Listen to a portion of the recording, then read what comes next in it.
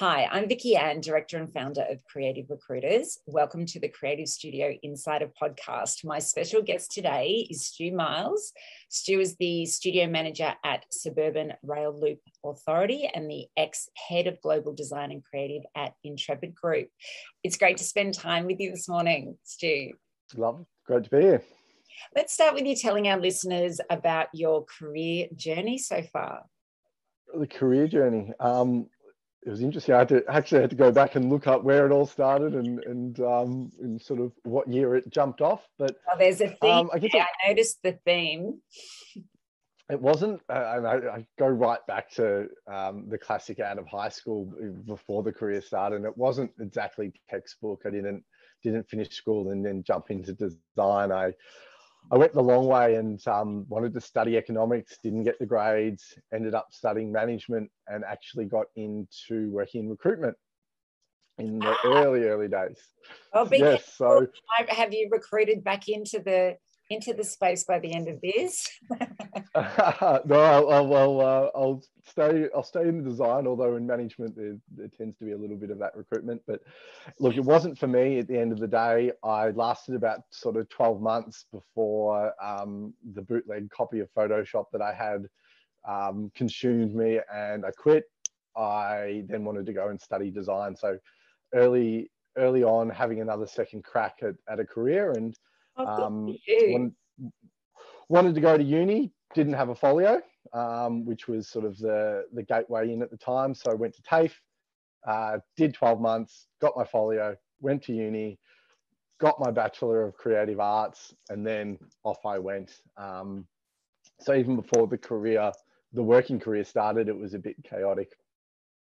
But that's okay. And then, yeah, look, you don't get it right the first time, every time. So as I said, I went the long way, but happy I did the time. Learned a lot in the early days, working and learning a different field, and then got stuck into design. I think it was about 2006. I joined a small PR agency in South Melbourne and was there for about 3 years before moving across to travel and tourism with STA Travel. Again, short stint there, lasted about 12 months before I got asked to apply for a job at Intrepid, where some ex-colleagues moved across to, and lasted almost 7 years at Intrepid Group or Intrepid Travel before making my way across to government this year. And there's a bit of a theme then, because even this government role is it's travel, it's transport. It's travel. Indeed, it's a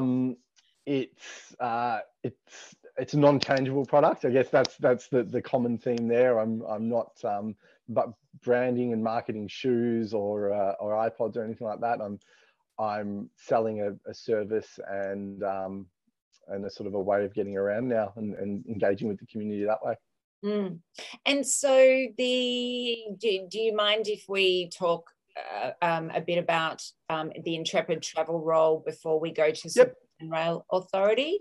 What was the makeup of the team there, and why did Intrepid have the creative services department? So we had a really large internal services team. The business wanted to run everything internally. So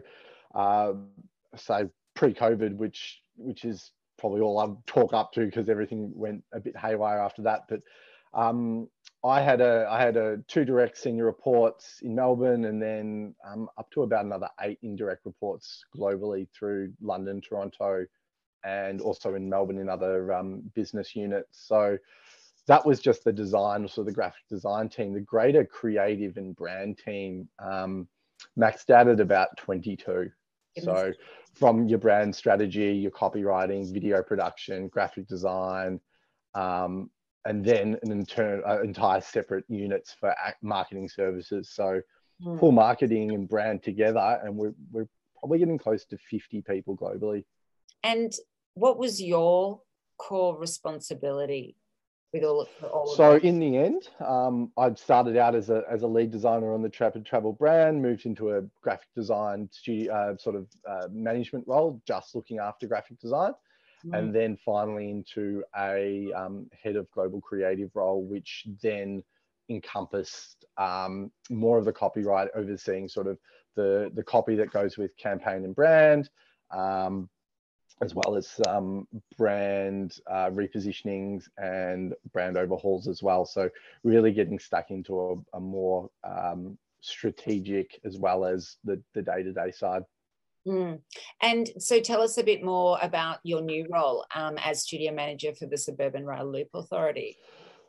So the Suburban Rail Loop is a new entity for the Department of Transport, building a underground tunnel that will connect all the Melbourne train lines together. So it's really early days, and we're a new unit. My team's brand new. I started 3 months ago with no team members. Got two, with one more to be recruited as well. So those roles in the team, what are the job titles? 2 graphic designers and hiring a senior graphic designer as well. Now that we've all got to know the brand, we've developed a little bit of a brand overhaul now that we've got our internal team. So we were able to sit down in the early days and do a big audit of where we stand, which the brand was inherited by other teams and other people that worked on it. Yeah. But now that we're all internal, we can pick it apart, rebuild it a little bit how we see fit, and really take that next leap forward as far as the brand goes. And if you think about your experience, particularly managing such a big role, a big team like you did at Intrepid Travel, what's that secret sauce that that you've applied to be able to get all of the cross functionality working between the copywriters and the designers and the account managers? For me, it's a little bit of a philosophy of not staying in your lane. I know it's a term that gets thrown around a lot in different ways, but the more you get to engage and understand what other jobs are doing and other roles, whether it's a copywriter, someone in a strategic comms role, a videographer, web development as well, the more you get to understand, the better collaboration is. And how it's not a matter of you do your job, someone else does their job. There's a lot of overlap. So for me, that secret sauce is really opening up, and just because your job title doesn't say you're a copywriter doesn't mean you can't come up with a great headline. No. You know the brand, you know the product, and the business as well as the person sitting next to you. Just like they could suggest, well, what happens if we try this layout, or what happens if we do this design slightly differently? It's really about opening up those skill sets, those cross role skill sets even more. What's one of the most or the more complex or challenging projects that you and your team have produced over the years? The most challenging one that I've worked on, and this goes back to when I was at Intrepid Travel as studio manager, was probably the most rewarding. And why you do work in travel and tourism. We wanted to put a global brand campaign together, but no one in the business had done one. We hadn't done one for 10 years. So we wanted to do it internally because we had super talented people and such a big team. But yeah, a bit lost of how to do it. We engaged an external consultant to sort of facilitate those early days of getting the team together, doing the workshops, getting the ideas off the ground. And I worked with our then global head of creative for weeks and weeks and months to get the concept off the ground. And I remember her calling me with a hand-drawn picture on her hand of an elephant, going, "This is what we need to do. We need to go to Thailand, and we need to do this campaign." And I sort of told her she was crazy.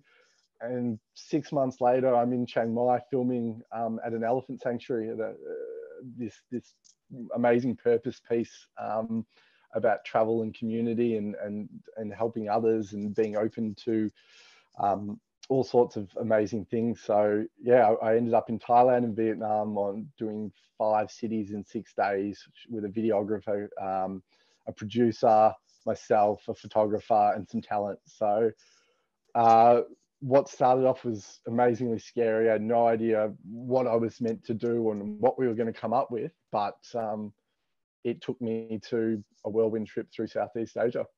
Wow. And that sounds like, that story demonstrates, your ability to be able to pull those teams together to come up with something exactly creative. And that's where that cross functionality really kicks in. We did have every skill set covered for the execution, but we needed to come together and bounce all the failed ideas off the walls before we got even remotely close to the right idea. And so what did you produce in the end? We produced a campaign called Be Intrepid, which talked about the common characteristics that you engage as a traveler, and specifically, open, being fearless, being challenged, and that campaign. And we talked to sort of the specific emotions rather than destinations, or specific sights and sounds that you might see. And we ended up shooting maybe 12, 15 different executions around the world, from Antarctica to Southeast Asia. We did one in India. It rolled on for almost 2 years in the end, and was our staple communication tool for brand. Nothing like having a big budget, hey? It was a wonderful time. It was everyone was jet setting around the world, and there wasn't a care in the world, and it was nice to get it, but it seems like a long time ago now. Is there anything special that you do to get into the right creative mindset when you've got a huge goal like that? For me, it seems to be the classic thing at the moment of balance. So it's probably everything else that I do that allows me to get creative. So the uncreative things are making sure that I've got time for exercise, for eating well, for sleeping, resting, doing whatever I want to do outside of the creative space, so that when it's time to put the hat on and do the work, that I'm not burnt out, that I haven't overdone things for the last couple of weeks and I'm out of creative energy. Finding that balance, and it doesn't happen in the year one that you're a designer, or year 5. It does take a little bit of time, and you change throughout your life, from being young and living in an apartment in inner city Melbourne to having a young child and probably just valuing going to sleep at night now. That's right. It all changes. How have you found being able to find the balance in the last 18 months that we've been in lockdown? It's been tough, but it's been easy. I don't have a commute anymore. I'm making a lot more time in the day, but then I also don't have the ability to go exercise in every single way. I can't go to the gym. I can't socialize as much. It's all different now. So trying to stay positive is one thing that just, it will end eventually. It's been challenging. It's new challenges. They've never been, I've never seen these sort of challenges before, but fingers crossed, sooner than later we're out the other side of it. Your team at the moment is no doubt still working remotely. Yep. 3 months in, I've never met anyone face to face, which is always, we wouldn't know any different. So I look forward to meeting the team and being able to see everyone in person, and it'll be great. But it's I don't know any different, so it hasn't been too challenging in that respect. The Department of Transport, no matter the division, they're known for building extraordinary teams. So, you've definitely landed on your feet there. Do you think that creativity is part of human nature, or do you think it's something that needs to be nurtured and learned? It's part. I mean, everyone's got some creativity inside them. Obviously, those with a lot of it end up in creative roles. It's part of their active life. It can be, of course, it can be nurtured. It comes out at different times. Look at my very early education and career. I wasn't ready to be creative in high school or when I first studied. It wasn't a priority to me, but something happened. The volcano erupted, and all of a sudden I'm going back to study and pick up creative arts. So it's in there. It definitely has to be nurtured. If you put it away for too long, I'm sure it's just going to dim a little bit. So that's where, if you want to be a career creative, it's always on. But balance it as well, because that light can sort of go out if you're going to overdo it as well. And that's the challenge that a leader, someone like you in your role, has with your new team, of course, is, where all of our newbies that are joining teams, they're missing out on that, the ability to listen and to watch. That's such a big part of how we learn. Exactly. And it's all the informal, it's the things that you pick up subtly rather than having to jump on a meeting or a call or share a screen. All the little 1%ers that add up to learning and growth and creativity. Well, we certainly have learned to value that so much more now, haven't we? Definitely. Do you enjoy sharing your work with others? On that one-to-one level, on sort of that mentoring and education role, I really enjoy it. I'm not a, hey, look at my flashy website, I don't have a Behance account, I'm not on every listing sort of thing. So I do suffer that classic creative, I'm not good enough, my work's not good enough. I don't want anyone else seeing what I've done type mentality at times. And if it wasn't for applying for new jobs, I don't know if I'd ever get my website up and things like that. That's right. The amount of times I'm speaking to such incredible creatives, and it's like, okay, I need a folio. You really need to put the folio together. Yeah.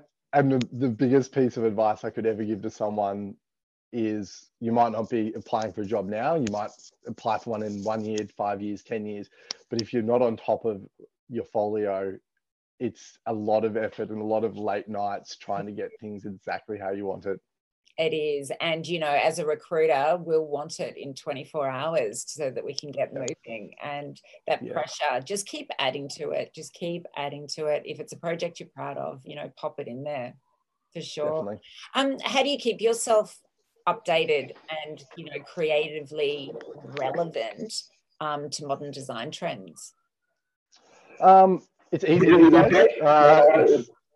Creatives everywhere. We're all on the internet way too much. We've got social media, and for me, I've got a couple of those sort of channels and people and accounts that I now follow that I'm used to, and they seem to put out really good case studies. And I tend to try and avoid this is what's trending.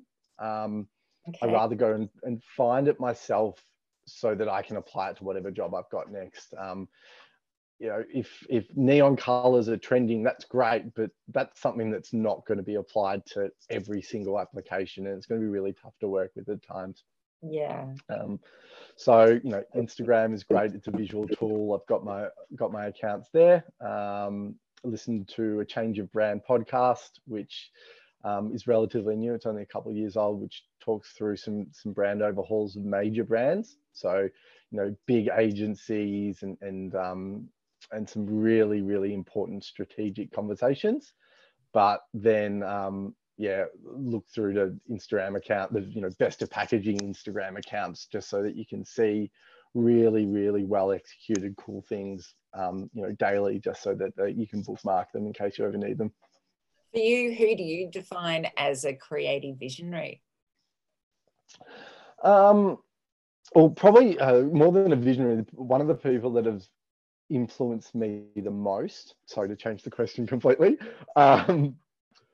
is a guy by the name of Chris Do, who is was a sort of a head of creative, a studio owner in the US.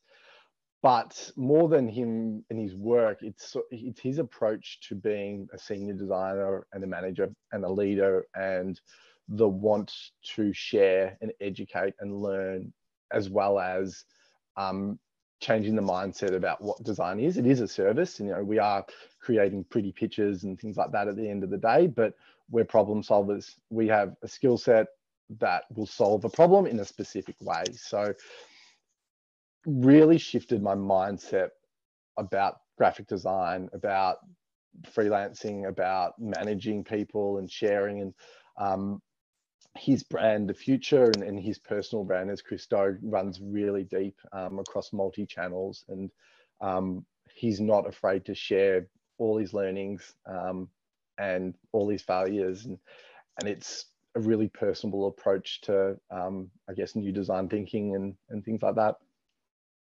What's something that has surprised you about your industry over your career so far?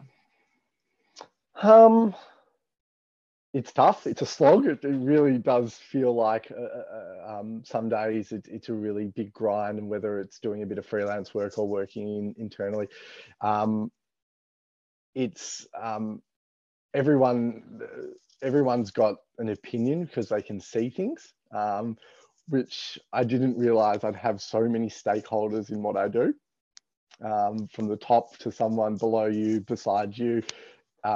Every idea that you present, someone will have an opinion on it. So it never goes away. It was really surprising that there's always someone that's going to want to jump in, and they're going to want to see something even though you know it's wrong, but until they see it, they can't cross it off their list. Yeah, that is definitely one of the most frustrating things for designers that consistently comes up, is that you know that that's not going to work. But you have to do it, and they have to see it anyway. So yeah, a bunch of those little learnings that I never really expected to be still doing the bad design work 10, 15 years into a career just because the client wants it. Have you ever been completely gutted when an idea, where you got a flat no for something that you thought was ideal? There's been plenty of branding jobs that I've done over the years where you throw in that last example, that last concept where you've done two really good ones. You throw in the last one that you've done in 10 minutes just so that you've got enough to look at, and the client loves it. And mentally, you've designed, you've implemented, you've rolled out this first concept, and they've picked the one that you don't like. And it's heartbreaking because you knew that the first one was the best, but at the end of the day, you can try and push the client towards it, but it's their brand, it's their business, so you just got to support them through that one. What brands do you admire, and do you that perhaps influence the way you do things creatively? So the brands I'm looking at now have changed a lot since the brands I'd look at when I first started. You'd look at a really cool execution, or this just looks really, really good. And now I'm tying together the more strategic parts of design and creative, and looking at brands that combine art direction, tone of voice and copy, and brand values together to create something that's sort of the holy trinity for brands. You know, ticks all the boxes. Brands like Nike do it. Every campaign they put out runs deep as far as their messaging and their brand value and their community values, but then they don't skimp on execution. You know, everything is done to that top amount, and not every brand is Nike, not every brand has billion-dollar budgets, but you always want to aspire to do that no matter your resource level. So on a smaller front, I love Bellroy. I love their product execution, their not only their products and their designs, but the way they market them and keep it really clean and simple. They use color, which is hard to do, and I don't always do it.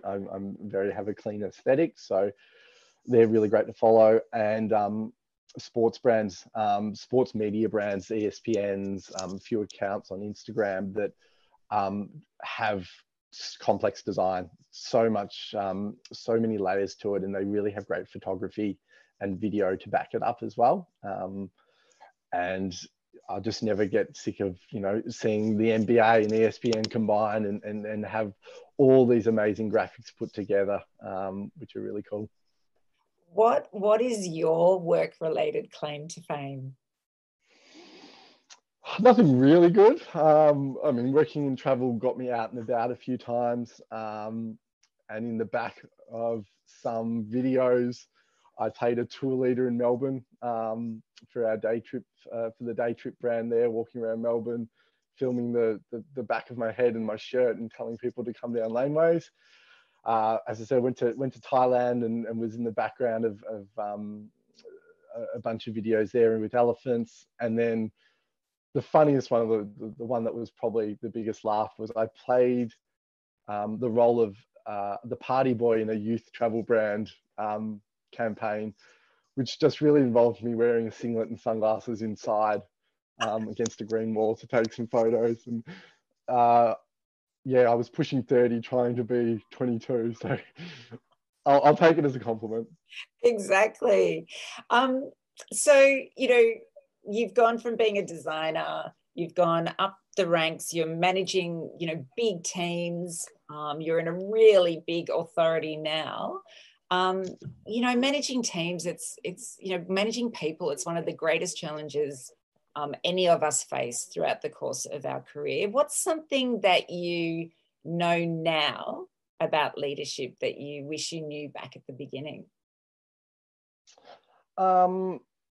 Two of the biggest takeaways that I've got as my career has changed and evolved into that more management leadership role is something a lot of managers really battle with, and your primary function is to help your team do the work, grow, learn, not do the work yourself. Even though your skills might be the best, that's probably what got you into a management role in the first place. You have to be content with being off the tools, probably more than you'd like. But that comes with career growth and career change. Is you don't always get to do the things you want. So even though you might have the best idea or the best way to execute, you have to help your team get to that point rather than just go off and do it yourself. And that will help you empower and lead and be respected rather than handing down finished products to your team. Absolutely. So that's definitely one of them. And the other one would be understanding people. We're all totally different. We all communicate in different ways. We all design in different ways and have different levels of skill sets. So understanding people, whether it's more training, whether it's improving some communication skills, the more you get to know people on a one-to-one basis, the stronger your team will be. Absolutely. Stu, it's been so great chatting with you today. All the very best in your relatively new role at the Suburban Rail Loop Authority. I'm sure you guys are going to do great things. Wonderful. Thanks for having me. All right. Take care. Keep well. Bye. See you. Bye.